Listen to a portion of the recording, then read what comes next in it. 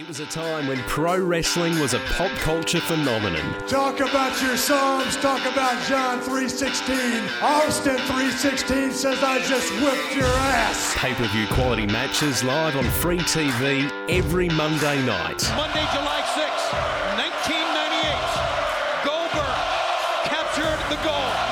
Goldberg, at age 31, is the heavyweight champion of the world. We look back at the battle between WCW Monday Nitro and WWF Monday Night Raw. It's me, Austin! Oh, son of a bitch! What? It's me, Austin! It was me all along, Austin! This is Reliving the War with Simon Tackler and Nims Azor. You can call this the New World Order of Wrestling, brother. Happy New Year, everyone. Welcome to 2021, which is a bit like Sting revealing himself in TNA. It's just a mask, and it's still Sting underneath. But welcome to another big year of Reliving the War. My name is Nims Azor, joined, as always, by my partner in crime, Simon Tackler. Simon, yes, we are going to be doing December pay-per-views in January, but, things got a little bit hectic towards the back end of 2020. But Happy New Year, my friend. Happy New Year to you too. And it was a very hectic end to the year. So we're going to cram in the rest of 96 because, again, it's a new year. We should be in 1997 right now. We're still stuck in December's limbo of the Monday Night Wars. But we're going to get through it with jam-packing these episodes. But we've got the granddaddy of them all up first, Starrcade. This was a massive show, so we're still going to have to do this one justice and not rush through it because this was very eventful and, another turning point for WCW. Yeah, it certainly was. And as we always do with our WCW recaps here on Reliving the War, and if you want to go back and go through the archives of Reliving the War, you can do so on the Grey Wolf website, greywolfentertainment.com, or you can follow the socials too, Grey Wolf ENT. On Facebook, Twitter, and Instagram. We always like to get a third man for a WCW pay-per-views, and the best third man that we could think of is our great buddy, Digital Beard, Owen Jones. Owen, first off, welcome. Happy New Year, brother. And Happy secondly, New Year, everybody. I want to know this.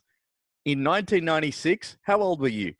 So, Starrcade 96 was on the 29th of December, 1996. I would have been 1 year, 3 months, and 20 days old. For Simon and I, we were still at least in the latter stages of primary school when this sort of came out. But it's always nice to get some fresh eyes, albeit even if it is about 30 years later. But look, let's start off getting into this because as you sort of said, Simon, this is the granddaddy of them all. It is the culmination of a very, very big year for WCW, and the tide has turned. WCW is winning right now in terms of the Monday Night Wars.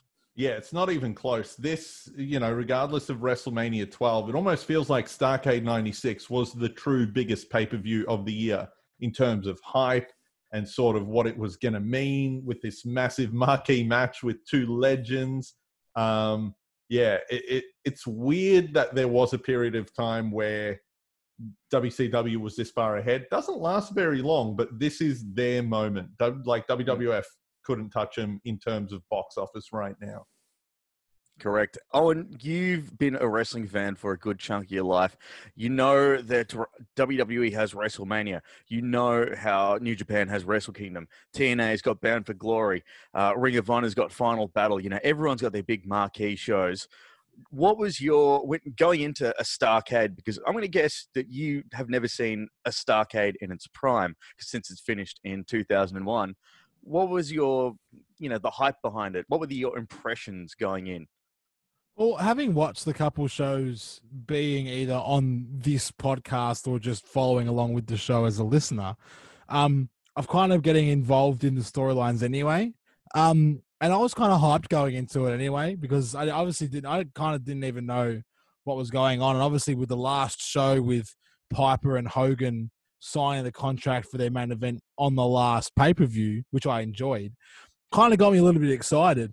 And I thought it was kind of cool. I like how it was like their big show of the year, and it was like 10,000 people, not like 60 or 50 or whatever, like the Fed and that do, or like New Japan. But I really enjoyed it. Overall, I actually really enjoyed this event. I thought it was really cool. Yeah, it was a solid one. I just want to say, during the intro video to this, they refer to Starrcade as the granddaddy of them all. WWE fans might know that WWE refers to WrestleMania as that. This is really weird that both companies, there was a rollover where they were both sort of calling the pay-per-view that. Like, I feel like WWE was doing that in, the early 2000s at least.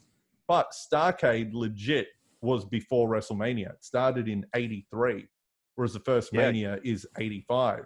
So this is one of those times where WWE tries rewriting history, as they like to do, but give the credit where it's due. Starrcade is the true first, American sort of super show. Yeah. Yeah.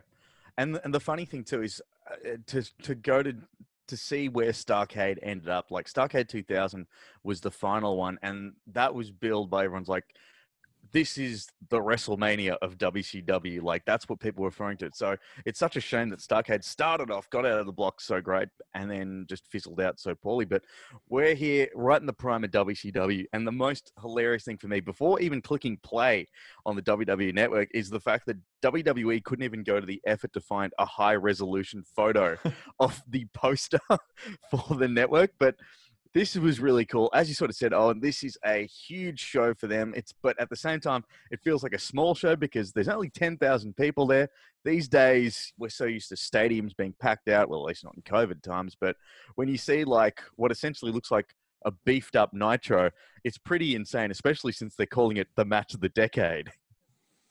Yeah, and what I actually really enjoyed, speaking of match of the decade and the commentators hyping everything up, after the last time on insert TV drama show here, intro, because that's what it felt like with the intro slate for this show was very like last time on ER, very like dramatic, and like drama TV show. Did you mention? Did you hear that Tony Schiavone talked about ticket scalpers?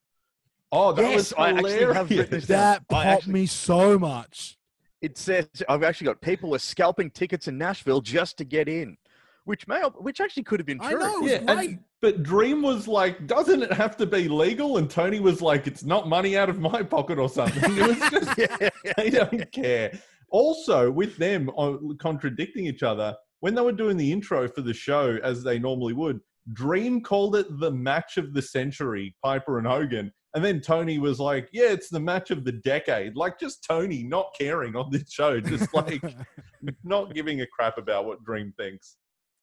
It was really cool to sort of kick it all off. They're back at the desk as opposed to just standing near the ring, as we saw in World War III. And I'm sure they were very happy to actually have some seats that were far away from the 12 rings that were at World War III. But we started off with a awesome 9-belt match. So much so that the little video wall on the entrance actually says 9-belt match. And the very impressive thing, this is one of the coolest things that I loved about WCW, is that Ultimo Dragon would carry the entire J Crown with him. Like, Sonny Ono was carrying 2 belts. Ultimo Dragon is draped in gold. And this is a unification match for the WCW Cruiserweight Championship, which Dean Malenko has. Oh, and we know that you're a massive Japanese wrestling fan. Ultimo Dragon, you've seen him in WCW in the previous episodes that you've been a guest on. This time around, do you feel like he's getting the respect that he deserves a bit? Because people now know who he is. He's actually been called Ultimo Dragon, not Ultimate Dragon. Like, it's a far cry from his appearance at Road Wild, isn't it? Oh, big time. I think from like telecast point of view, from like the commentators, he's getting a lot of respect. But in mid-90s America, a foreigner ain't getting no respect. There were many USA chants being given out. But my first note is, Ultimo with all the belts. But Malenko got a huge pop. Like, when his entrance music hit, it was like a Road Warrior style pop. That was huge.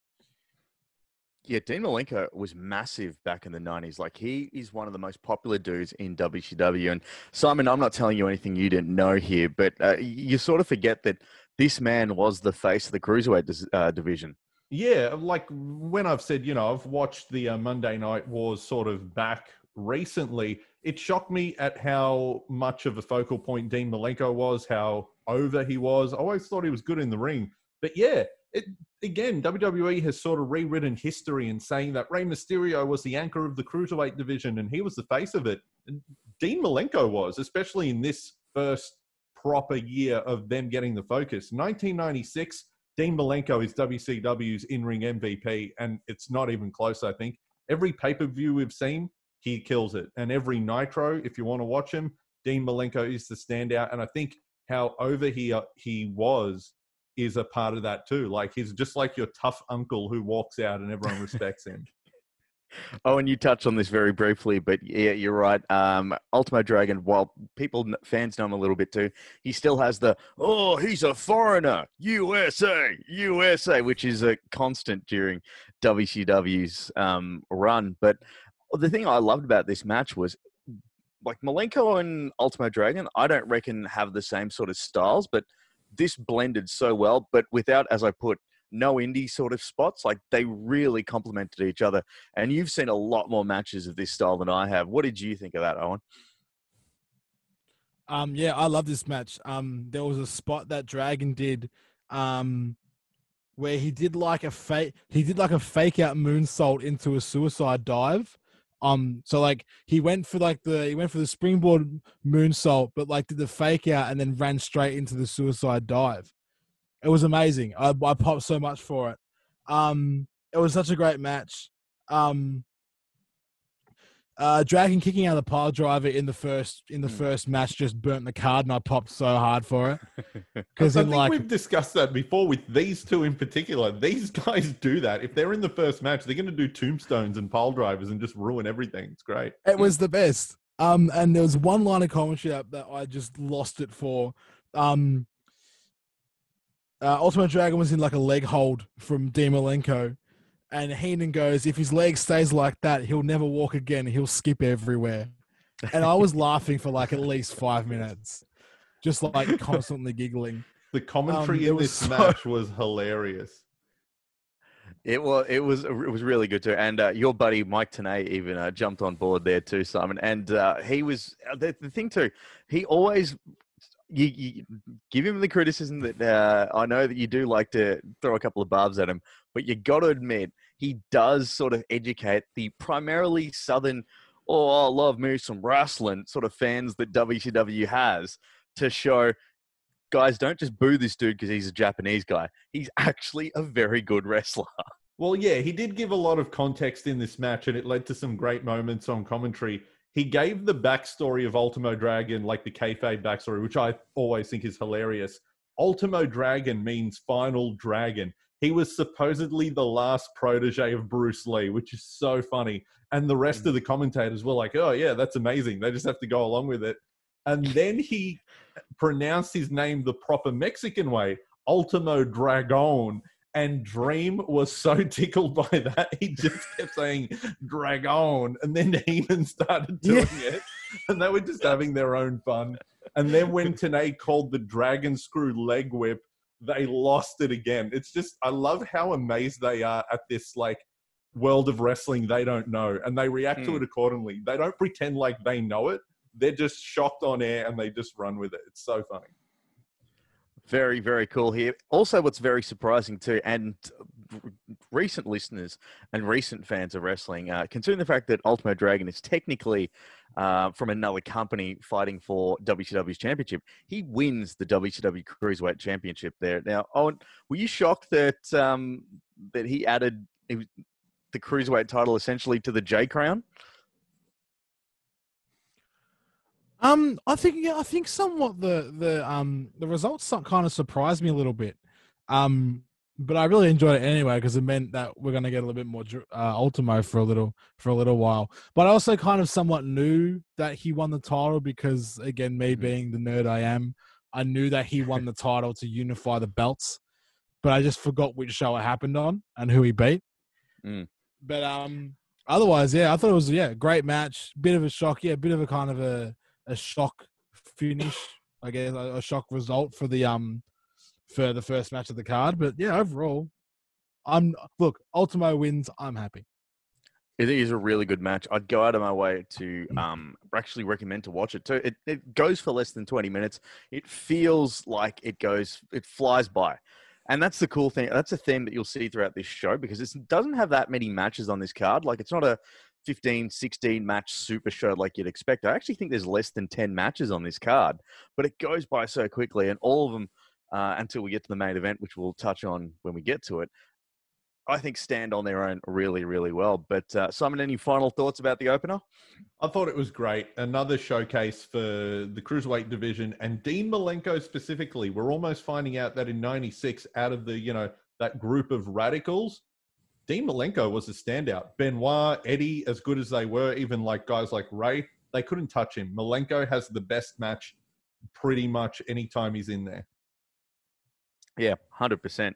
As you move on to our next match, this is where it gets a little bit strange because until the sort of graphic came up saying the finals for the WCW Women's Championship, I was like, oh, that's right. They had a Women's Championship, didn't they? Because it's not really publicized, the women's division. I mean, whenever you think of women in WCW, you either think of the Nitro Girls or Macho Man Randy Savage with Medusa, Miss Madness, and Gorgeous George. But this one was a strange one because you had Akira Hokuto versus Medusa.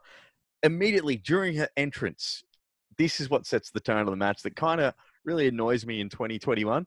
Bobby the Brain Heenan goes, "Is that Dolly Parton under there?" And it's just like, oh, okay, we're going to be taking this one seriously then. But look, Owen, what did you think about this one? Hey, look, Akira Hokuto is one of my favorite Japanese Joshis. She's one of the all-time greats anyway. So I forgot she was, I didn't realize she was on this card. I popped huge for it. Like audibly as well, like I was watching the show back in 96. But so cool. And also Kensuke Sasaki is one of my favorite wrestlers of all time. He is one of the hardest MFers there is. If people want to watch it, go watch him versus Kenta Kobashi from Destiny 2004, where there is a sequence of 210 straight chops to each other's chests. It's the greatest thing in professional wrestling. Him wearing T-shirts and jeans is just the biggest mood ever. Oh, man. Dressed like probably all our dads in the mid-90s, but being the toughest guy. Scary. But yeah, no, I thought it was really cool. I could go on forever about how much I loved seeing those two in WCW. I was a bit upset that he didn't have a match on the card because I would have liked to see him work a WCW style.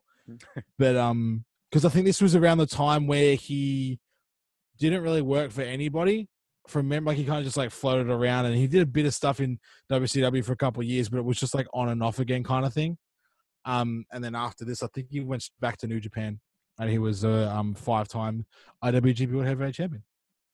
The thing about this match that still annoys me a little bit is that because women's wrestling isn't really seen, especially in WCW, because the entire division was basically Medusa at the time. So, and when you've got a Southern crowd that is once again conditioned to Japan equal bad, it's like World War II all over again because Medusa even comes out wearing her gear is red, white, and blue. I mean, you're almost a little bit distracted by the fact that no one is treating this match seriously. And Simon, you've seen a bit of Medusa's work in WCW, and really, if you can tell me another woman that she was billed up against as an equal, as in terms of wrestling, not as a valet or interference or eye candy, I'd be hard pressed to think of anyone at the time.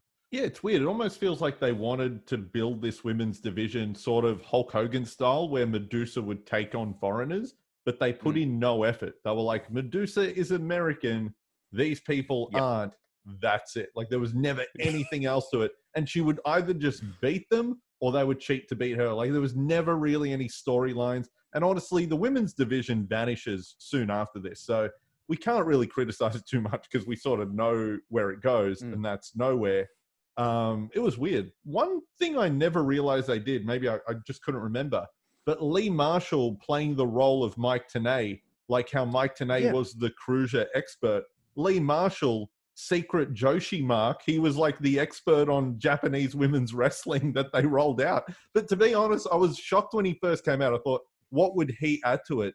He was great on commentary. I really think he should have done more. I enjoyed him a lot. Well, I don't actually, obviously, I never watched WCW Saturday Night back in the day, but apparently the finals of it, he was commentating with Dream. So I guess he would have seen through the ranks what happens there. But you're right, too. And we're absolutely not having a go at the performers here because they are great. It's just unfortunate that it was put in 1996 where women's wrestling isn't really seen as, like it is today. It's not given the same sort of kudos. It's not given the same sort of platform, it is seen as a bathroom break. I mean, and this is guilty on both sides. WWF actually does it even worse because, it's just Sunny, and the only time you ever see a woman on a WWF pay-per-view in this era is accompanying Mark Mero or the Smoking Guns. Exactly. So there's really not much there. What did you think of the finish there, Owen, with Sonny Ono taking out Medusa with the USA flag? I was gonna say actually really enjoyed how ringside Sasaki was getting really angry at Sonny Ono for cheating. Like whenever Ono did something that was like throughout the whole match, he did something that was a bit off. Like Sasaki would like just look at him and like berate him. He's like, no, like that's not how we do it in this household, because those two were a shoot married in real life. And the commentators so, mentioned like, it. He's too. like, my wife don't cheat, man. Like this is not how this household's run. Not anywhere.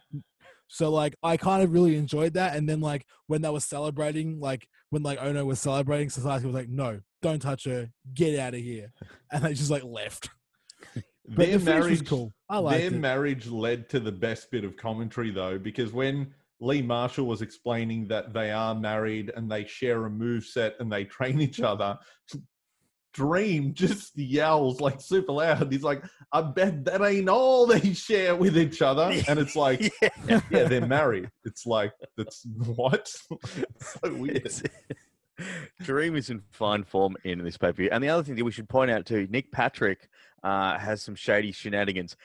He's already pledged his allegiance to the NWO, so we have to go by the logical WCW way of thinking, in that now Nick Patrick is Japanese. He's helped out the Japanese wrestler to win, so clearly he's now Japanese. But He's yeah, also rocking 2 earrings. Like when I noticed that, I was like, what the hell? He does look like a bad security guard at like a Europe gig, but but look, it's an interesting match. Akira Hokuto becomes the first WCW Women's Champion, and I can't actually remember the fate of what happens in her first title defense. They defend the match on Nitro, but look, it's a cool little fact. And as you sort of said, Owen, like she's got a body of work that completely extends past this brief WCW pit stop. So we'll move on to our next little segment, and these always pop me. It's the little online, hey, come on board and join us at WCWWrestling.com. But the part that stood out to me is, what happened to CompuServe? Didn't they have the sponsorship back in the day? Are they gone? I didn't notice it. Did they have no branding on this? It was DDP and some nerd, but like no branding. Did you notice that one of those nerds was Bob Ryder, the late Bob Ryder, may he rest in peace? No, I didn't. I did notice Mark Madden sitting there. I didn't notice Bob Ryder, but yeah, they were in charge of that. Also, you couldn't do this in 2021, but DDP just blowing cigar smoke in that poor dude's face. Like that is a lawsuit waiting to happen now. It really is, because he, and also on the topic of DDP, he looked like he could not. He was the least interested I've ever seen DDP at this time. Oh, if you saw this back in the day when you were a kid, that says jump on a WCW wrestling and you could talk to DDP, that looks like he does not give an absolute hoot, would you be thinking, gotta fire up the modem now? Yeah, gotta kick mum off the phone because she's talking to Dolores down the street, and I gotta sign onto the internet. But no, yeah, I probably wouldn't have. I mean, I would have, because I'm a DDP mark, but that's beside the point. See, little did DDP know how important the internet would become to him shilling his yoga business, though. If that was 2021 DDP, he'd kick that guy off and tell someone about it's not yoga for guys or whatever the hell. He'd start doing a live class from his Georgia yoga studio. Absolutely. He would, from the DDPY Performance Center. But we lead on to the next highlights of these WCW pay-per-views in the past 1996 or so. The Mean Gene Okerlund pre-match hype with Rowdy Roddy Piper. Now, Owen, were you able to understand a single word Roddy Piper was talking about? What a damn promo! That promo was like when he kind of was like coherently speaking. That was a damn good promo. Like, holy crap. I was all about it. My favorite line from it was, he's 6'7", 270 pounds. I'm a midget. That's all I needed to know about the match. I'm sold. What about him name dropping Jurassic Park and things like that just made zero sense? Oh, man. The painkillers he was on for that hip surgery must be doing wonders. Simon, you've mentioned numerous times that Mean Gene is the one that's sort of the glue that keeps things together here. Do you reckon he kept Rowdy Roddy Piper on any semblance of coherence? Oh, you cannot keep 80s and 90s Roddy Piper together, even with Mean Gene there. I love this promo too, though. Like, whatever he was on or whatever gets him motivated to do these promos, can we please ship that to every wrestler in the modern world? I know things are different. You can't just start rambling like Roddy Piper. But my God, yeah, like weird pop culture references. Just weird, like him hopping on his foot to show that his hip's fine. Just talking about Rosie O'Donnell's bra and turning it into a yarmulke for Hulk Hogan. Like, who cares what he's saying? It's how he says it. It's all awesome. And you're like, yeah, go get him, Piper. Did you notice, though, the reason he cut the interview short, though, was when Mean Gene asked him, well, how is the hip? And he's like, oh, yeah, no, I'm answering that one. And he walks off. Yeah. No, he skips away. Yeah, he starts skips dancing off. on one foot. It's such an odd promo. But, yeah, like you said, whatever Roddy was on at the time, I'm sure he was rife to that locker room. But we'll get to our next match. Jushin Thunder Liger versus Rey Mysterio. This, actually, Owen, is the first time these guys have actually clashed. Could you believe it? Actually, I've watched this match. This is like my bedtime story. I watch this match like every single night. I love this match so much. I have so many notes about this match and factoids. Also, quickly, you know how the first episode of this show I was on, I had a signed Ultimo Dragon mask? Since then, I've purchased a ring-worn Jushin Thunder Liger mask. So I knew that was coming. I'm working my way through the WCW mask cruiserweight division. So maybe next time I may have a Ray or a Hoovy. Who knows? No, you don't stop until you get a Cyclope one. That's what we want to see. But so this match was only 4 months after Liger had surgery to get a brain tumor removed. Wow. And he still wrestled one of the best matches on the card. Stiff too. Very stiff. Oh, yeah. He was taking headshots like an absolute mother trucker. And the thing is too, like Rey Mysterio's already got, as you've mentioned, Simon, like he's the face of the cruiserweight in modern eyes because that's the narrative that goes behind it. But you forget that Liger is also someone that was also a big staple of the cruiserweights back in the day. Well, yeah, sort of Liger predates the cruiserweight division. Him and, Brian Pillman sort of kicked things off with the light heavyweight division sort of in the mid-90s. And I think it was Liger and Pillman on the first ever Nitro as well. They wrestled. So Liger's been there. He's like the OG of this style of wrestling in WCW. This match is so good, I barely have any notes because I sat there and watched it and I was like, oh no, I forgot all the dumb things the commentators were probably saying. Yeah, I know.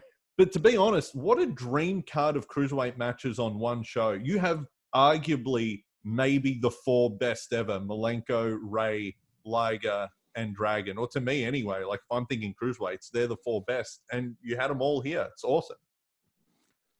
I mean, you've got one of the greatest wrestlers of all time being Liger, so I 100% agree. I'm the same. I don't have many notes on the match because I was just so excited. Even though I know what happens in this match, as I said, I watch it so often. But the best thing that happened in this match was that Heenan and Shivani couldn't get it, just were laughing for like 5.5 minutes because Dream couldn't say Dragon Screw Leg Whip. Oh, yeah, it happened here again. And they just started giggling like schoolgirls for about 3 to 5 minutes. And it was so funny. And they just couldn't, and they just kept like prodding him about it. And every time Liger would do it, they're like, oh, what move was that, Dream? He's like, just wouldn't say anything. I also don't have that many. In fact, if you look at my notes, it starts off with first time for the 2 and then finishes with Liger Bomb gets the win. Because oh yeah, the Liger Bomb, they hit the Liger Bomb on Mysterio's skull and nothing but. He took it all on the crown of his head. It was huge. But, and as we've um, seen with these WCW crowds, though, there's nothing they like more than a power bomb. Like, they popped huge for it. If you do a power bomb to a 96 WCW crowd, it's like the move of the night. They love it. Yeah. That or a moonsault to the outside. They That's like that. that's their beast of honey. It's when anytime if you could do a moonsault that somehow gets reversed into a power bomb outside, the building will explode. That would have been it. Actually, what was funny about this match, like, you know, in the first match, how you were saying they sort of burnt the card on. In the first match, Dragon, of course, does the Asahi moonsault, which is like his move. It's his name. He invented it. In this match, Ray tops him because Ray does the version where he does it from the top rope. He got so much height on this. It was crazy. It was so cool. I must say, though, and this obviously this happened throughout the entire show, but this is the first time I picked up on it. I was about halfway through the match because I paused it. Again, I've watched this match so many times. First time I've ever noticed it. There's a guy in the crowd. He's on hard cam side. He's probably about 3 or 4 rows from the top of the frame. And he is in full Sting outfit. Doesn't move. He sits there for the entire show, stone cold, doesn't pop, doesn't clap, doesn't do anything, just sits there the entire show, full Sting face paint and get up. And just, my eyes were on him the entire time, to be honest. Oh, was he a red herring maybe? Maybe they wanted you to think, is that a fan or is that Sting? So when the real Sting comes, you don't know. I didn't even notice thought it. so too, yeah. And as I said, I've watched this match countless times. I never noticed it until the other day when I watched this. So as we mentioned, Liger gets the win. He then will be facing Ultimo Dragon at the Tokyo Dome. And I got to say, this is a peak WCW Cruiserweight match. This is what sort of gets everyone in. And I'm pretty sure that if you said at the start of Starrcade that WCW, because they did, Heenan kind of brings us up, but it's never actually explicitly billed as WCW versus anyone else except for Hogan versus Piper, because he goes, oh, that's it. Another loss for WCW versus Japan. So it's really odd. Well, it's weird. I guess we got 3 matches in a row with that story. What a weird start to the pay-per-view, actually, when you think about it. Oh, I had a note for the other match and I completely forgot. And I got really angry about it. It was during the women's match when Hokuto won the championship. It was during the match, and Heenan was like, "If Hokuto wins, New Japan will have 2 of our titles." Wrong. There's no women's division in New Japan. So I got really hated about that. I'm like, well, that's not a thing. You're a liar. Thankfully, there was no Twitter back then for everyone to get angry about these things. He would have got flamed. He would have got fired. He would have got just obliterated on Twitter. Going from those 3 absolute classic matches, which you got to say, it's a really great way to start off the pay-per-view. We then get into the sort of, how do I put it, the WCW portion where they do all the heavy lifting. And what better way to kick it all off than with a Jeff Jarrett match? Jeff Jarrett takes on Chris Benoit. Now, this is a very, very strange match. For those that can't remember, Jeff Jarrett is on the fringe of being in the Horsemen. He's got the big thumbs up from Ric Flair, but only Ric Flair. He's not officially part of the Horsemen. Chris Benoit looks about as thrilled as everyone else on the planet at the prospect of Jeff Jarrett being in the 4 Horsemen. And first off, we'll start it off with the fact that it's Chris Benoit and woman, which means Dusty Rhodes is back with his devilish woman calls. But an odd one to follow up. Not a bad match by any means, but it was still it's a weird storyline, and I can see what they were trying to do, but Jeff Jarrett's not the man to pair with Chris Benoit if you want to have a good match after 3 good ones. Owen, what were your thoughts? Benoit, huge popski. The pop for Benoit when his music hit was monstrous. Jeff Jarrett's hair is everything I want mine to be. It is honestly a beautiful head of hair. I've never understood his ring gear though. It's very odd. But overall, I thought it was pretty good. It's a strange match because it's clearly it's not one that's meant to further anything in the ring. It's clearly trying to show some descent in the Horsemen. And Simon, you've been watching some of the Nitros too. Do they actually follow up? Do they sow the seeds of there's dissension in the Horsemen. Jeff Jarrett's the like Flair wants him in. Other people want him in because we see Arn Anderson get involved a little bit later on. But is it ticking the boxes here in terms of the full context? It's such a confusing angle. I still don't even fully understand it or remember where it ends, and I've lived through it twice now. I think Jeff Jarrett bounces out of WCW before they ever really wrap it up, because no one jumped between the two companies more than Jarrett. He's gone in 97 in some point back to the Fed. So I have no idea how this ends or what I still don't know. Were we legitimately meant to like Jeff Jarrett because he had Ric Flair's endorsement?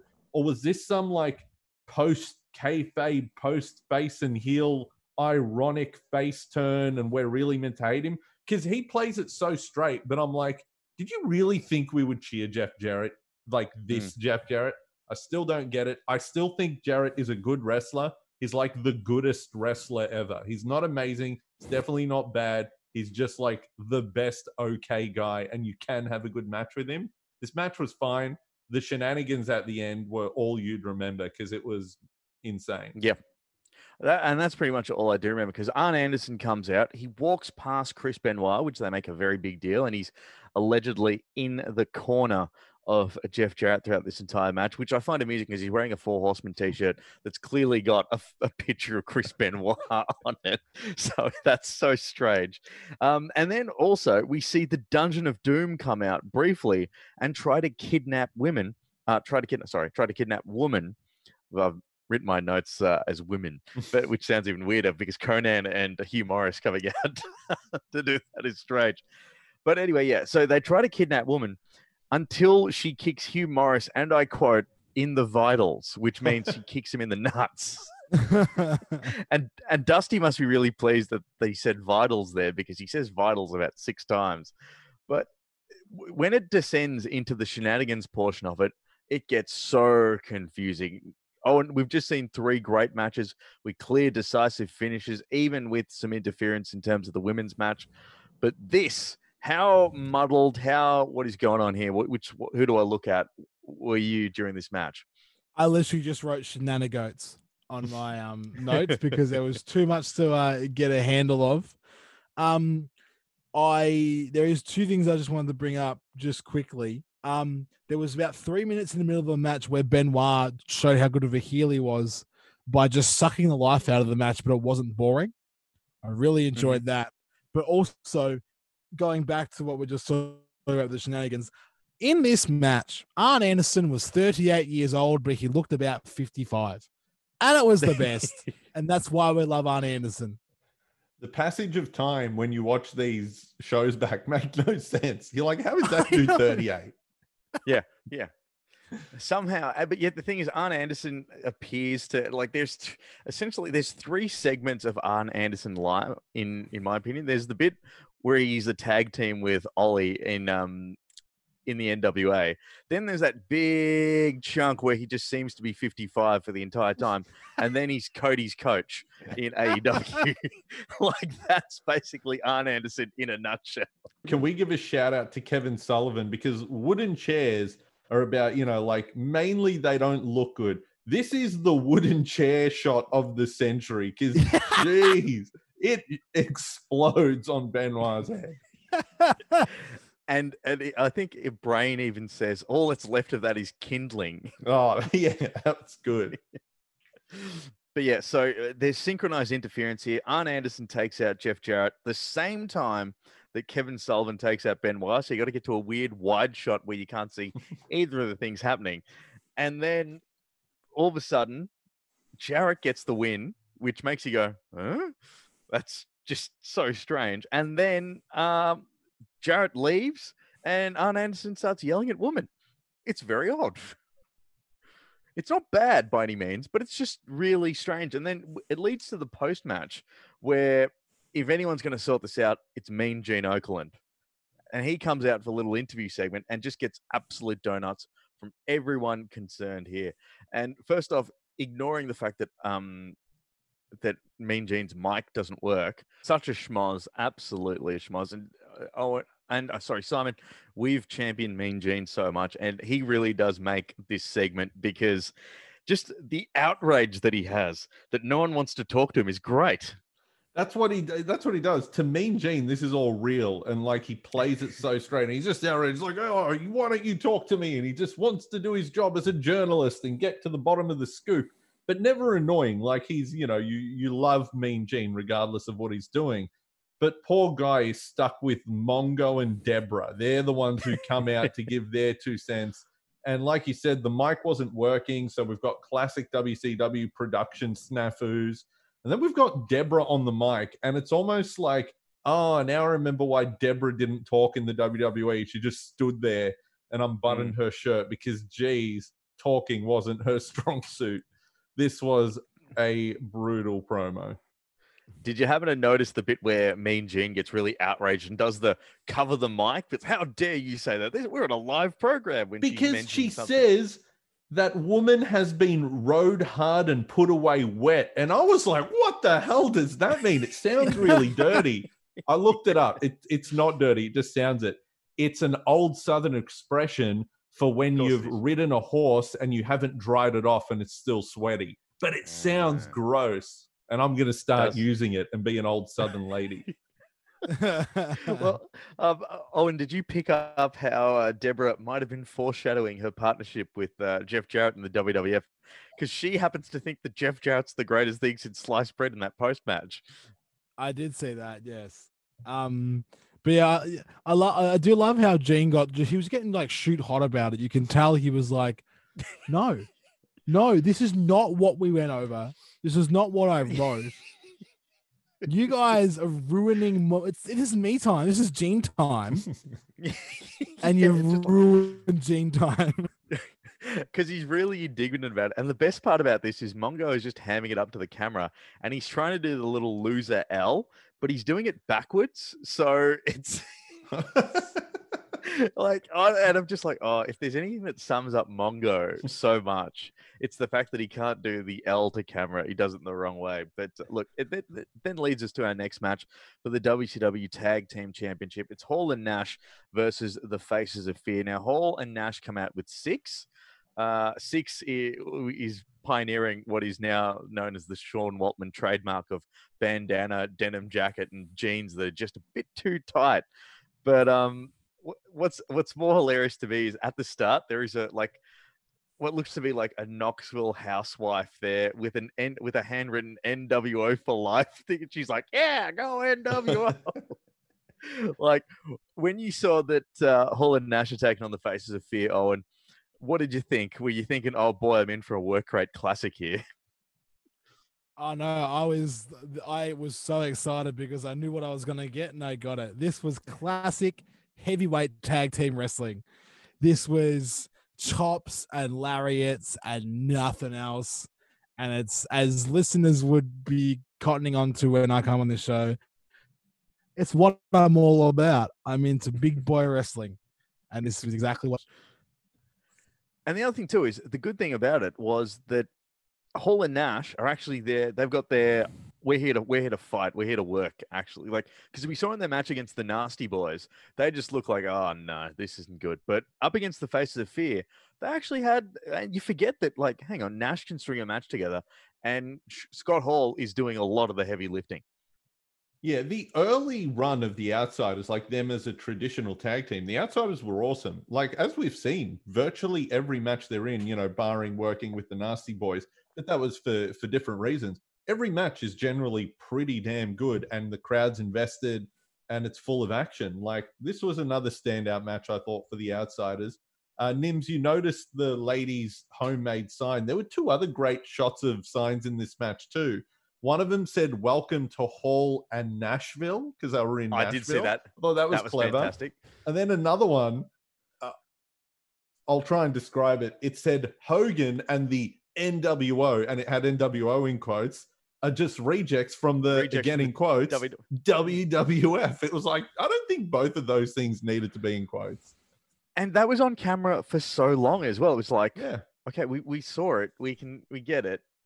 But the thing you've got a new world order. Where do you come from? The World Wrestling Federation. It was just weird.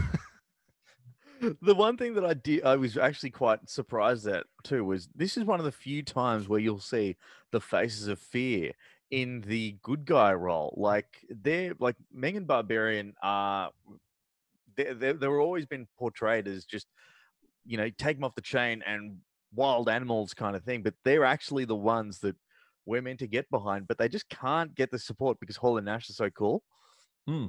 They both sort of ended up working tweener in this match, though, as a result, but it worked. It was just four guys barely selling and just beating the crap out of each other. Like, it was really good. And did you see they did the spit spot again, where Scott Hall spat on one of the dudes and then quickly tags out to Nash? Like, that's really good. I always love it.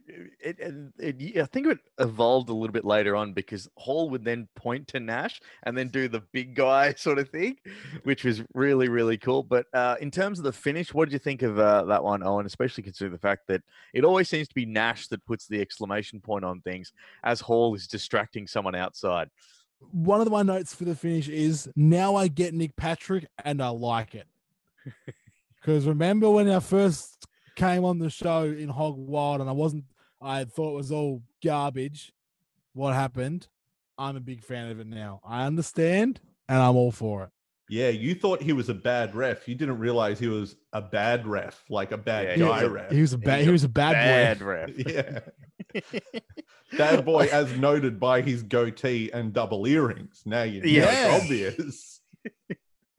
Yes, because in 1996 WCW, being a cosplayer as a Wham member is what makes Kenny you a bad guy. Powers dressed as George Michael. That's where we land with Nick Patrick. Look, this was actually a really good match in terms of Hall and Nash. They've still got their working boots on. Late 96, early 97 run of the NWO. You still have a fair bit of work rate in there because Six was still before the injury, so he could still go. He's still in that 1, 2, 3 kid sort of phase. Plus, Hall and Nash their chemistry together is so great. And it's mainly Hogan just stinking it up in the main events. But speaking of Hogan, we get to our next little pre-tape segment, which is DiBiase, Vincent, Liz, and Hogan doing a promo. Now, this Hogan promo is absolutely fantastic. Let's put them side by side here. Owen, you loved the Piper one. What did you think of the Hogan one, where he's talking about making Piper's kids cry and calling him the man with the crinkled skirt? As leathery as ever. He looked beautiful and brown. I was all about it. There was one questionable word in that amazing one questionable line in that amazing promo he did was how much of a woman is he really underneath that skirt? I'm like, I know it was a different time. Still, no, just no. But no, amazing promo. He's one of the best promos of all time for a reason. And yeah, it was awesome. And as I said, he was just looking beautiful and tanned. Just how I like my Terry to be. I love. What do you think of the? I was going to say, I love like the two sides of the same coin Piper and Hogan are, because Piper is like straight up crazy for real. Sounds like he's not trying. That's just him talking and rambling. Whereas Hogan, it feels more phony, but in a good way. Like it's very stagey and he's this over the top villain from like a 60s movie. Like Hollywood Hulk Hogan is hilarious. And I loved it. Two great lines. For some reason, Hulk Hogan had to drop in like brand names into his insults. He said all 6 of his kids are going to be crying into their Campbell's soup.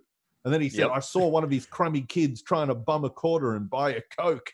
Like Hollywood Hogan is branded insults. I like it. You know that when he's gone back to the locker room, there is a pallet of Campbell's soup and one of those 30-pound blocks of Coca-Cola just at his dressing room door waiting for him. But that leads us to our next match, which is a surprising sleeper. This one's for the United States Championship. Now, bit of backstory here. Ric Flair was the original winner, and we saw that at I can't remember which pay-per-view that was, but it is covered on Reliving the War. You'll just have to go back and listen to all of them to find out. But then the Giant steals the belt, and now this is for the vacant WCW World United States Championship. Now, this is actually, we've been talking about the evolution of DDP here, and as you mentioned, Owen, you love you're just a mark for DDP. What have you thought about? Do you reckon that DDP guy. Do you reckon that DDP's in his final form right now, or does he still have a bit of work before we get to the people's champ of WCW? We are centimeters away from it. This is like super close to like the DDP that everybody knows and loves. Like he's so close, and it was so awesome. He's in I was so about this match is again similar to Simon with the Cruisers match. I was so into this match I didn't write notes. And the thing that it's funny you mentioned that we're centimeters away, because I put DDP is about 99% the DDP we know and love in my notes. I've also don't have much here because this was a really great match. We sort of, and Eddie Guerrero actually getting a fair amount of cheers against DDP. This is really a match where there is no clear, like the momentum goes back and forth between the guys. Unfortunately, there is some NWO shenanigans that are involved. And Simon, you've watched a few Nitros, so you can provide a bit of backstory on why the NWO has a bit of beef with DDP here. Yeah, this was following one of the all-time great Nitro moments where the NWO were trying to recruit DDP. They come out, they've been trying to court him. Iconic scene. They want to give him the NWO shirt. Hall and Nash turn their back. DDP does that awesome diamond cutter where he's holding Hall's hand, pulls him into the diamond cutter. Nash turns around. It's like, oh my God, what happened? DDP runs through the crowd. And it's like the first time DDP went into the crowd, which would eventually become his entrance. So yeah, we are so close to all of the pieces coming together for DDP. He still sort of acts like a heel in this match. He's not fully a face. He's not touching his hands every time for the diamond cutter taunt. Again, he's centimeters close to being the fully formed DDP. He's got to quit smoking first. That's a big part of it. Yeah, the cigars are such a weird thing when you watch it in 2021. Eddie, though, does hold his own, I feel. He's definitely getting a bit of time in the sun here because he's breaking out a little bit from the cruiserweight mold. And you don't often think of, when you think of the classic Eddie Guerrero matches, people often mention, his ECW work, his stuff in WWE, like his Brock Lesnar matches. You never once hear someone say, oh, you got to check out Eddie's match with DDP. And Owen, being a fan of both of those guys, how do you sort of rate this match? Well, I feel like they both bring out the best in each other. Simon and I have talked about it a couple of times prior. One of the, if the best, if not one of the best, if not the best diamond cutter comes from an Eddie and DDP match. It's not this one, but it's when DDP turns a Rana. Eddie goes up for a Rana and DDP turns it into a diamond cutter. Mm-hmm. It's one of the greatest reversals of all time. Yeah. So this match, they just brought the best out of each other no matter when they wrestled. And I think it's a very underrated combination in wrestling. Yeah, these two together is almost like a look into the future of the in-ring style of wrestling, though. DDP was really innovative with the weird slams and power bombs he would do. And of course, Eddie, that high-flying style. Like, this is a really modern match for 96. Yeah. Totally. And it is, of course, ruined by a few NWO shenanigans towards the end. Eddie gets the win and becomes the new United States champion, which is, there's two things in that I took out from it. One, the fact that Eddie essentially gets their secondary title. Like, he's seen as good enough to be, one rung below the world heavyweight champion and above all the cruiserweights, which is fantastic. And the other thing, he holds his own against the NWO beatdown. It's eventually when the numbers game finally stacks up against him, and he's getting a monstrous pop when he's fighting off the NWO. Like, it starts off with 6, and then they say, mate, wait till you get up to the guys that are bigger than you. Oh, no, hang on. You seem to be doing fine. When you actually see, and we'll go with you on here, when you see him like fighting off guys like Hall and Nash who are very visibly bigger than him, how cool is that, especially 96 WCW? So awesome. So cool. The crowd loved it. I loved it. It was a cool little spot toward the finish of the match. I thought it was really awesome. I did pop for Six's t-shirt with the billiard ball on the back. The billiard ball. Yeah. Big fan. They re-released that one. That's an awesome shirt. It's one of the best NWO shirts. It's also very iconic too because it was made into that weird little poncho thing that Nash used to always wear. In fact, I'm pretty sure that was one of his alternate attires in WCW NWO Revenge. That's how good it was.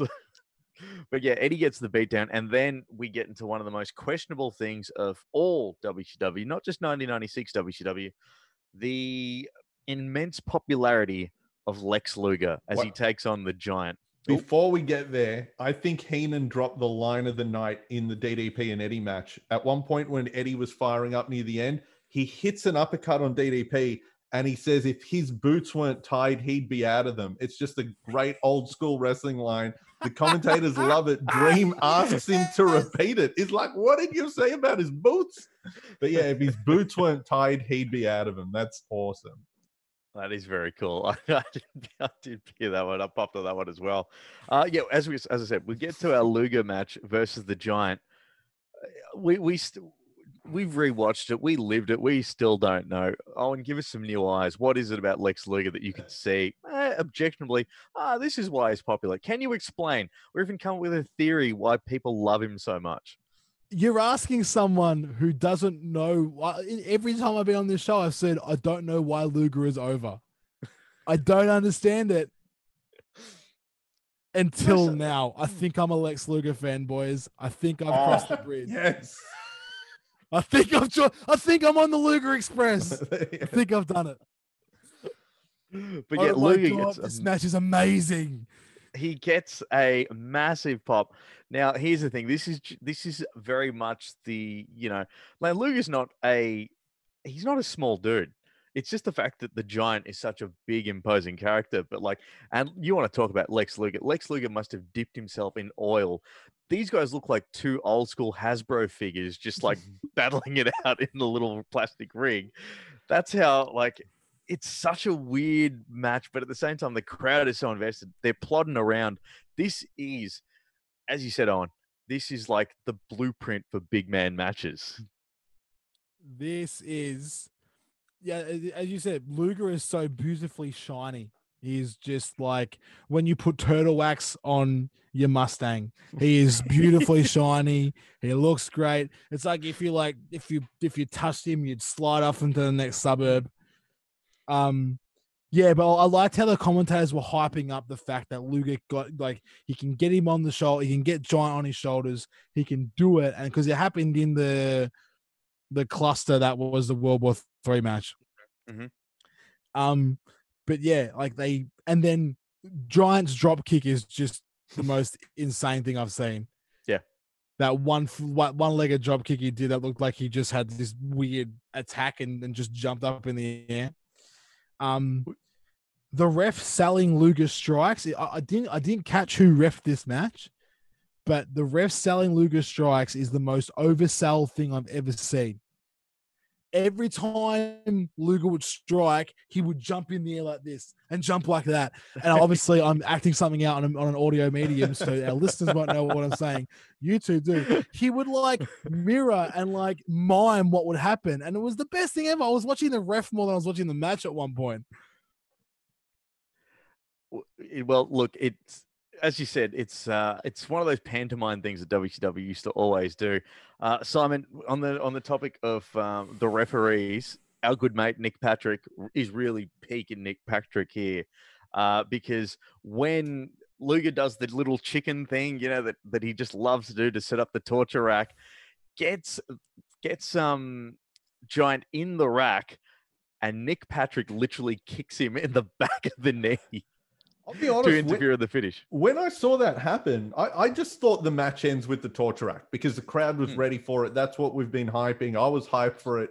When I saw him kick the leg, I thought, oh, bloody WCW, you've ruined it. Now the crowd's going to be flat for however this ends. I was wrong. This is one time where WCW shenanigans work. We get the leg kick from Nick Patrick, and it doesn't end there because then we get Sting coming out. He's, doing the thing with the bat. He does that awesome Sting thing where he whispers in their ear in each corner. And I'm talking he's essentially aggressively grabs the hair and just sticks his face in his ear and whispers something with the commentators going, I know what he's saying. Heenan is still convinced. Heenan is still convinced that he's part of the NWO because he's wearing black and white. But he's then it got a leads baseball bat. And another Yeah. fun thing, too, I kind of forgot until I was an adult and it made more sense. Sting using the baseball bat was another red herring and like to throw you off. Is he with the NWO? We all think Sting baseball bat, but NWO used baseball bats first to invade WCW. So him using that was another awesome touch to sort of confuse you. Whose side is he on? The whole early Sting thing is amazing. Yeah. And it was the most monstrous pop for that finish. It was the most monstrous finish anyway, but the pop, the crowd was so hot for that finish. That 5-minute stretch, like from the Nick Patrick and then Sting coming out, the crowd, the speakers on my TV were distorting. Like, it was so loud. It was amazing. I was so into it.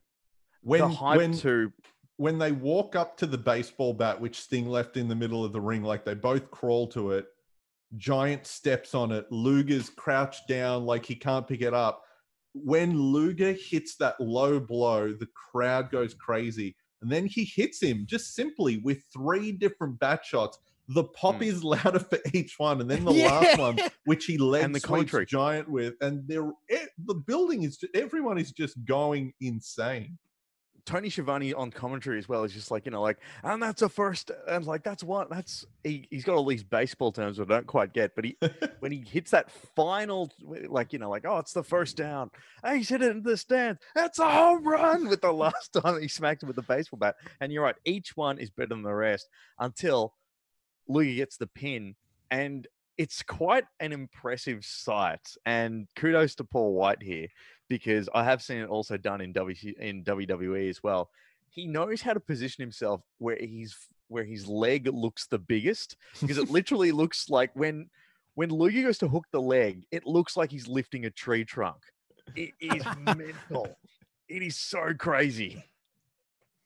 And man, what about Luger celebrating? We've noticed this on the early WCW shows. Lex Luger walks out and he gives high fives like he doesn't want to be there. He doesn't want to touch ordinary people. He's just going through. He's like, I don't know why you like me, but I'll give you a high five. Luger at the end of this match is loving the high fives. Like, I've never seen Lex Luger more into touching people's hands in my lives. Like, he's all for it. He's jumping up and down. And let's just, like, to put a bow on Lex Luger's 96 as we wrap it up. This guy came from the WWF at the bottom of his career. Like, his run there couldn't have gone worse. It's basically a joke still. Like, Lex Luger's WWE run is a punchline.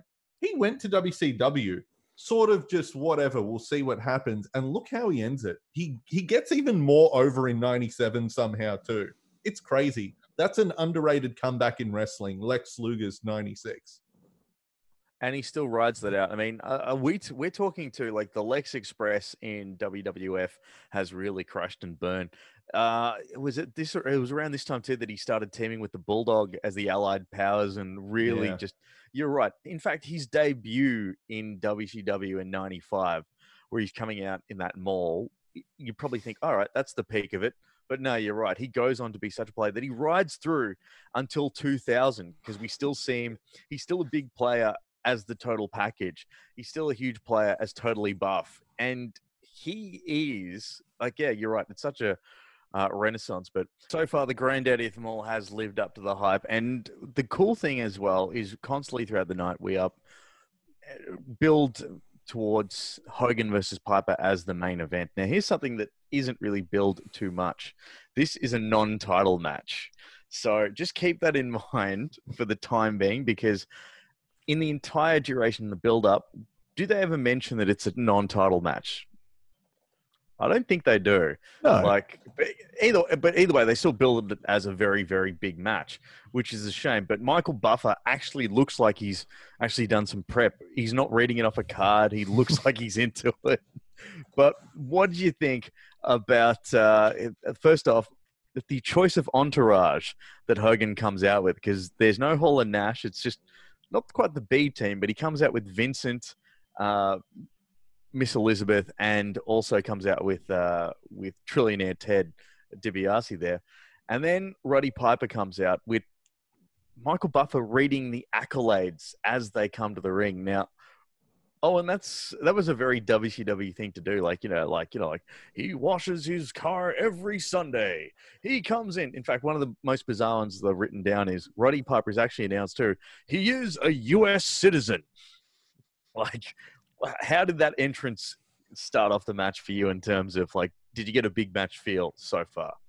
The big match feel came from the crowd because the crowd was so hot for it. But my first note actually is Elizabeth looks so awkward and lost.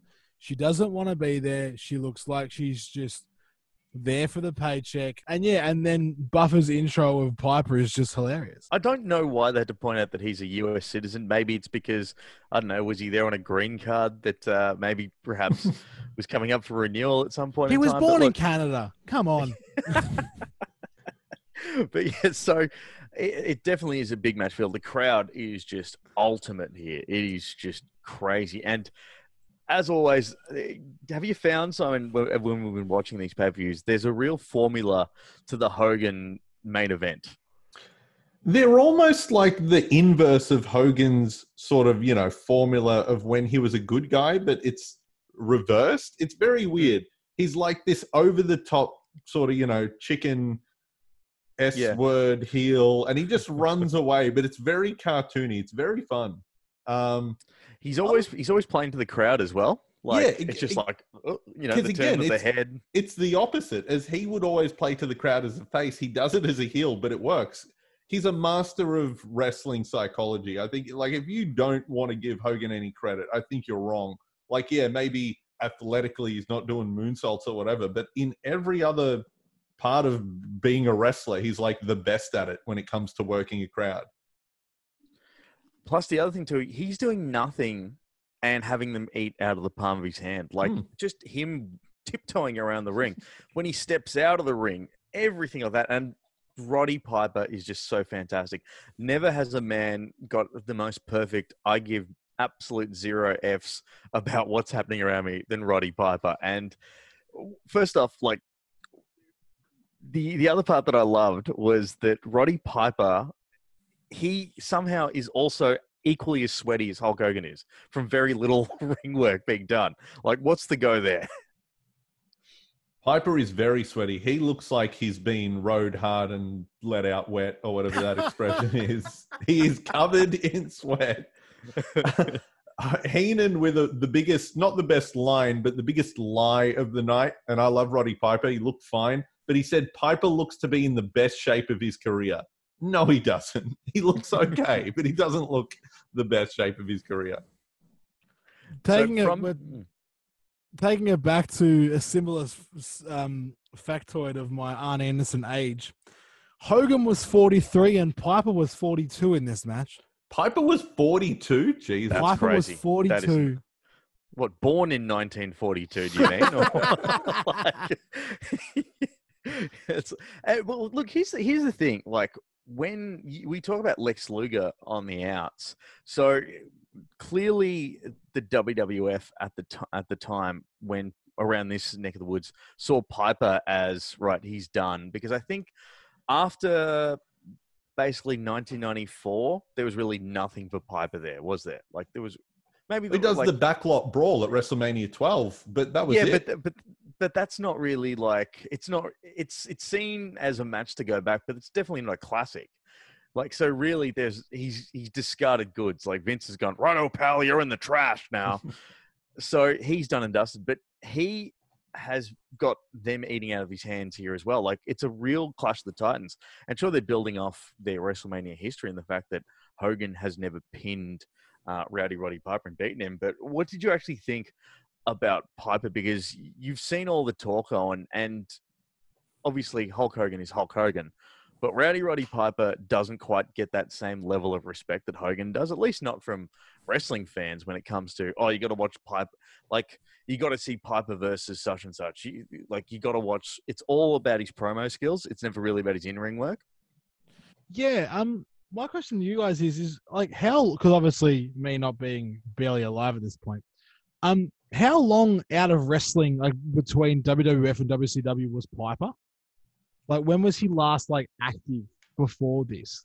just a few months, April at WrestleMania 12, he has the match with Goldust. But before that, he wasn't really active. He'd have like one or two matches a year. Was that the parking lot match where he gets run over by a car? Yeah.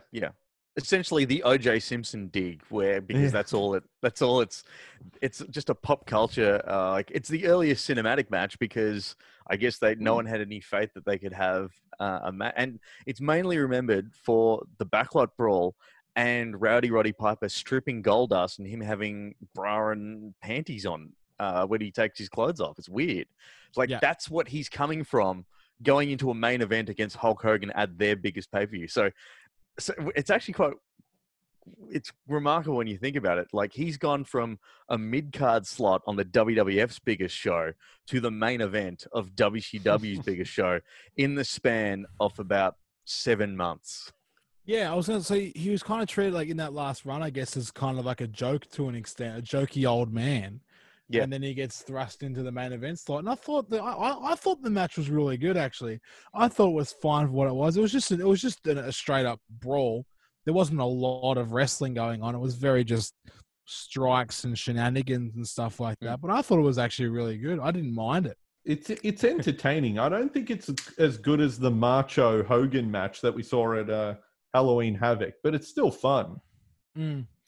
What did you think of the focus on the hip where they actually sort of zoom in like WWF Royal Rumble on CM Punk style at Piper's hip, doing the camera work like, see, the hip's fine. Look at the scar. It's fine. I did enjoy that. There was one spot I really liked. It was Hogan was trying to push Piper out of the headlock and like feed him into the ropes, and Piper kept digging his heels in, so it didn't happen. And that went for like 30 or so seconds. And I'm like, that's super old school wrestling. He just kept like digging in and wouldn't like let it happen. And I thought it was really cool. I really enjoyed that spot. There was another spot that I also enjoyed where Piper spits on Hogan, and he's standing. So like they're probably like a good, maybe a foot and a bit. 1.5 meters away from each other. And you can so see like just the loogie because it's like a spray of spit. It's almost like it's so strange. And especially now in like a post-COVID world, you're like, oh, Piper, no. But then we get to the shenanigans. The NWO, in terms of the Giant, comes out, he interferes and gets bitten by Piper. Like, Simon, you can really tell, like, the Giant is really, really the fall guy here for the NWO at the moment.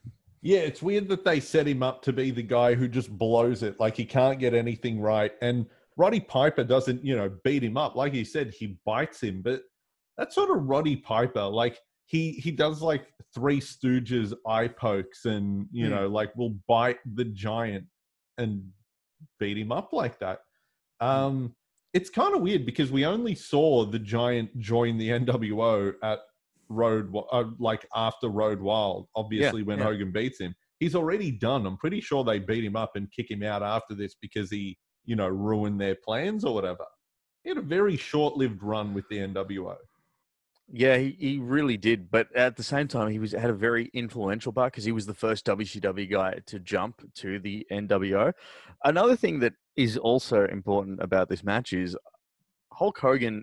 The crowd never once, despite the fact that there's no one's doing moonsaults or kicking or doing high octane moves, the crowd is still at that same level of hotness from the start right to the finish. They're really, really invested into it, which is funny because I found a direct correlation between however the more pumped the crowd gets, the sweatier Hulk Hogan's hair gets. Like, go back and watch this because if you notice it, Hogan's hair gets all stringy and spaghetti-like the more the crowd gets into a match. Like, I'm telling you right now, I would go back and watch. Because he starts off, it's all perfectly blonde. Another good line too, where Hogan's hair gets ripped out by Roddy Piper, and Bobby the Brain's like, well, that shouldn't take too long. Yep, I noticed that too. That was good. I like how when Hogan's a bad guy, you can make bald jokes about him. Like, I don't think they ever mentioned he was even bald in the WWE, because he just never mentioned it. Absolutely zero there. But look, then we get one of the oddest finishes, at least in modern day wrestling. Piper actually wins with a sleeper hold. And Really, really cool. What's the name of this WCW ref? Because This was Randy Anderson. Randy made Anderson. note That's of it, the one. His reaction to doing the 3 count while Hogan's in the sleeper hold makes the match. It's fantastic. The way he sort of does the what? Yeah, he does like a double take, like a what? Like he can't believe that he got the three hand down. Massive pop, but you mentioned it before. This was non-title. One of the worst and most confusing decisions WCW ever made. Did you actually know going into the match, Owen, that this was non-title? I think from memory, I remember it when during the contract signing, like Hogan was like, you can have the match, but it won't be for the strap or something along those lines. And they did mention it like once or twice throughout the telecast. But yeah, it was interesting that they didn't make it a title match. Like, I mean, obviously they wanted like the whole like Hogan to be champion and like NWO to run roughshod and everything. And obviously the next pay-per-view was the NWO branded pay-per-view. Mm-hmm. But yeah, definitely they made it somewhat clear, but not clear enough, I guess, because the crowd popped.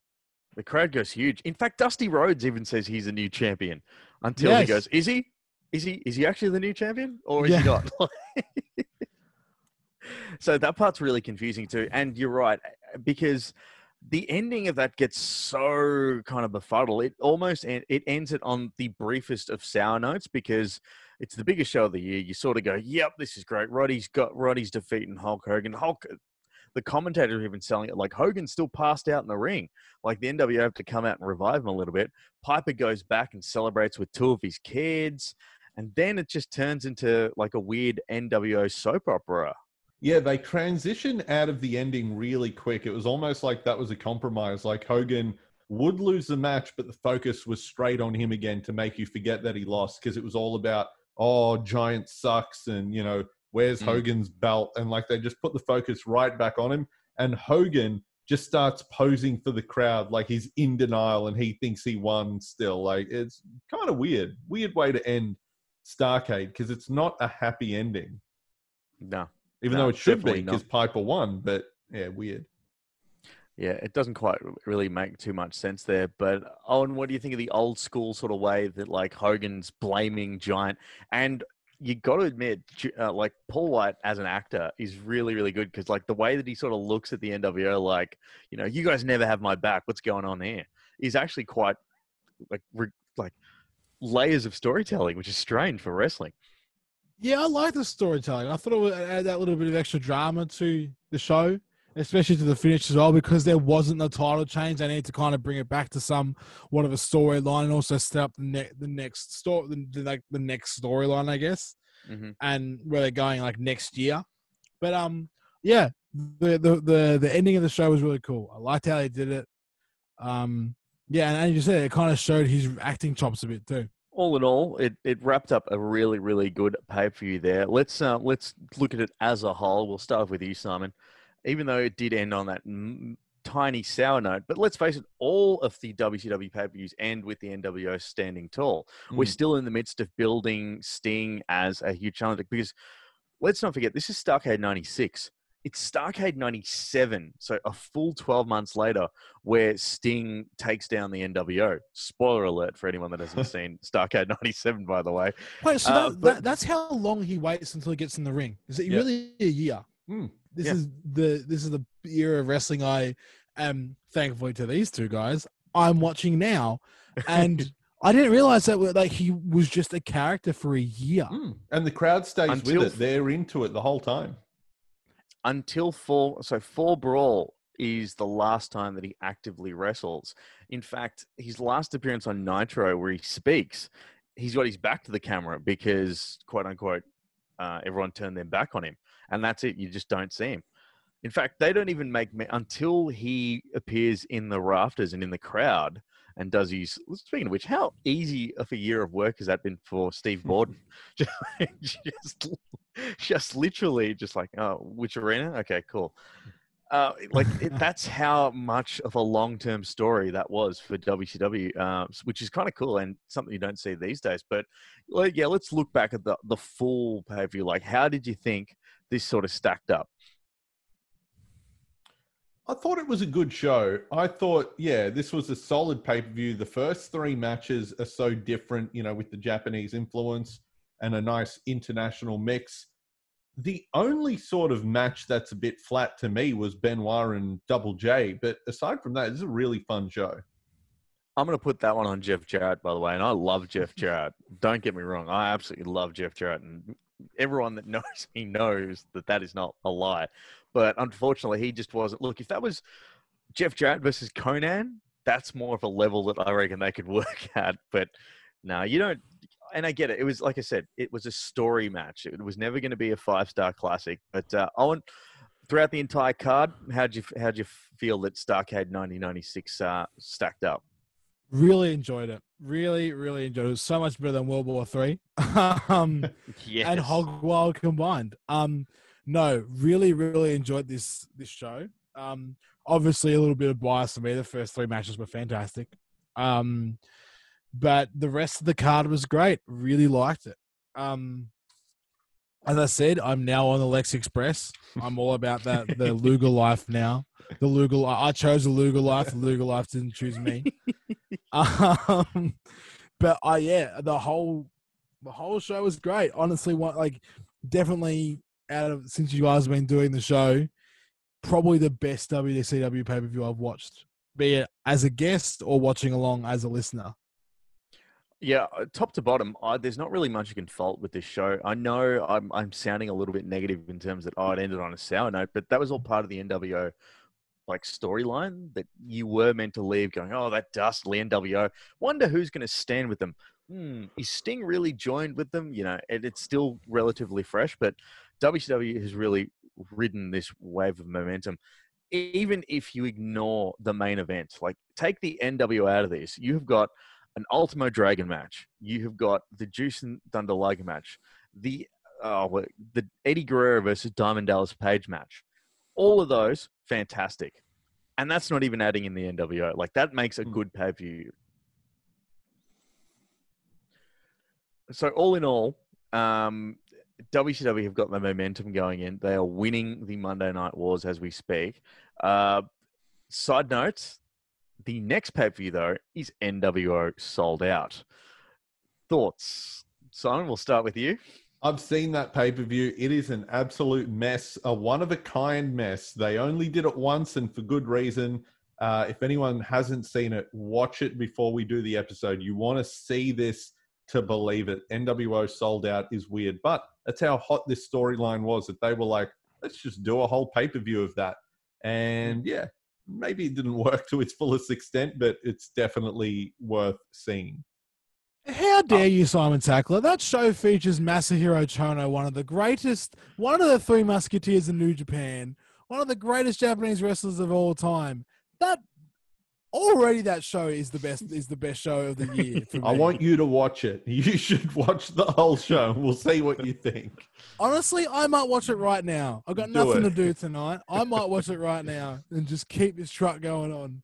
But I think I've seen bits and pieces of that show, and I think, look, honestly, without being a bit of an idiot, I agree with Simon. I just pop for Chono. So that's all I care about. Look, this is going to be interesting to see. Like we said, it'll be one of the first editions of Reliving the War where we follow up a WCW pay-per-view with not a WCW pay-per-view, but an NWO pay-per-view, because technically they still have this thing in their head no, they're 2 completely separate brands. Don't know what you're talking about. Separate people, but not WWF. Aren't Bischoff and DiBiase the commentators on that one? Yeah, it's not good. Well, look, we still have got one more thing to cover in 1996, and that is, of course, the WWF In Your House pay-per-view. We'll do that on the next edition of Reliving the War. But we've also got something very special for this massive month of Reliving the War, because as we wrap up 1996, we're going to start off 1997.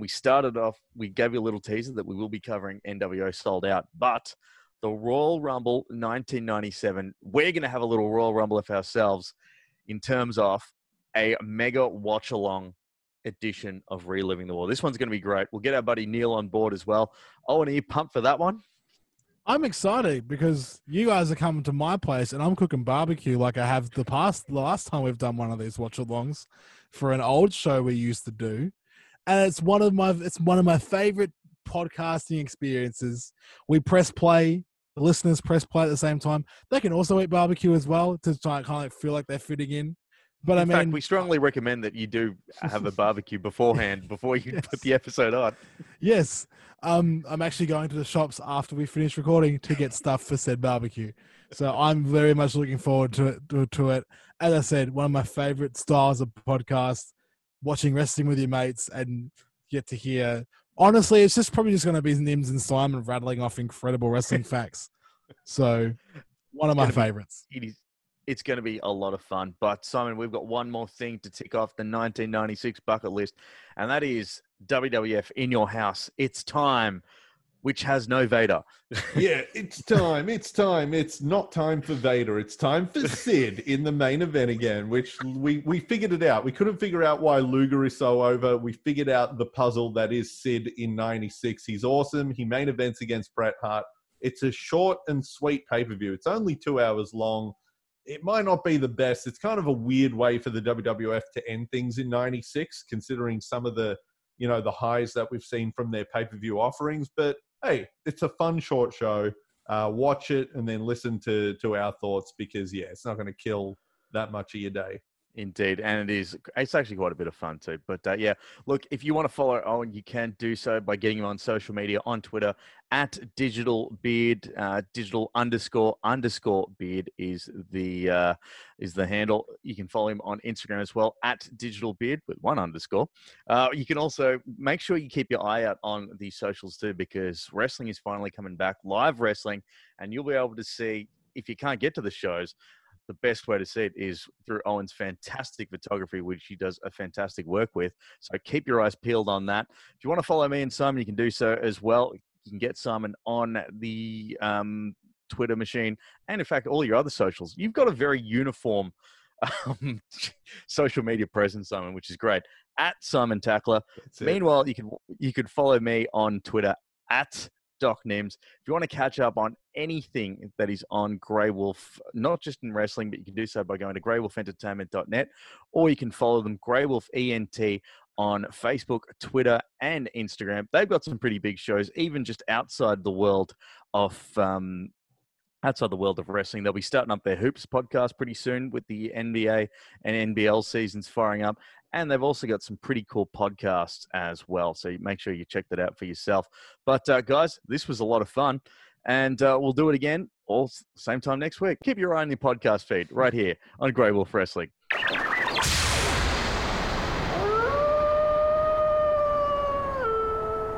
This has been another presentation from the Grey Wolf Entertainment Network, greywolfentertainment.net.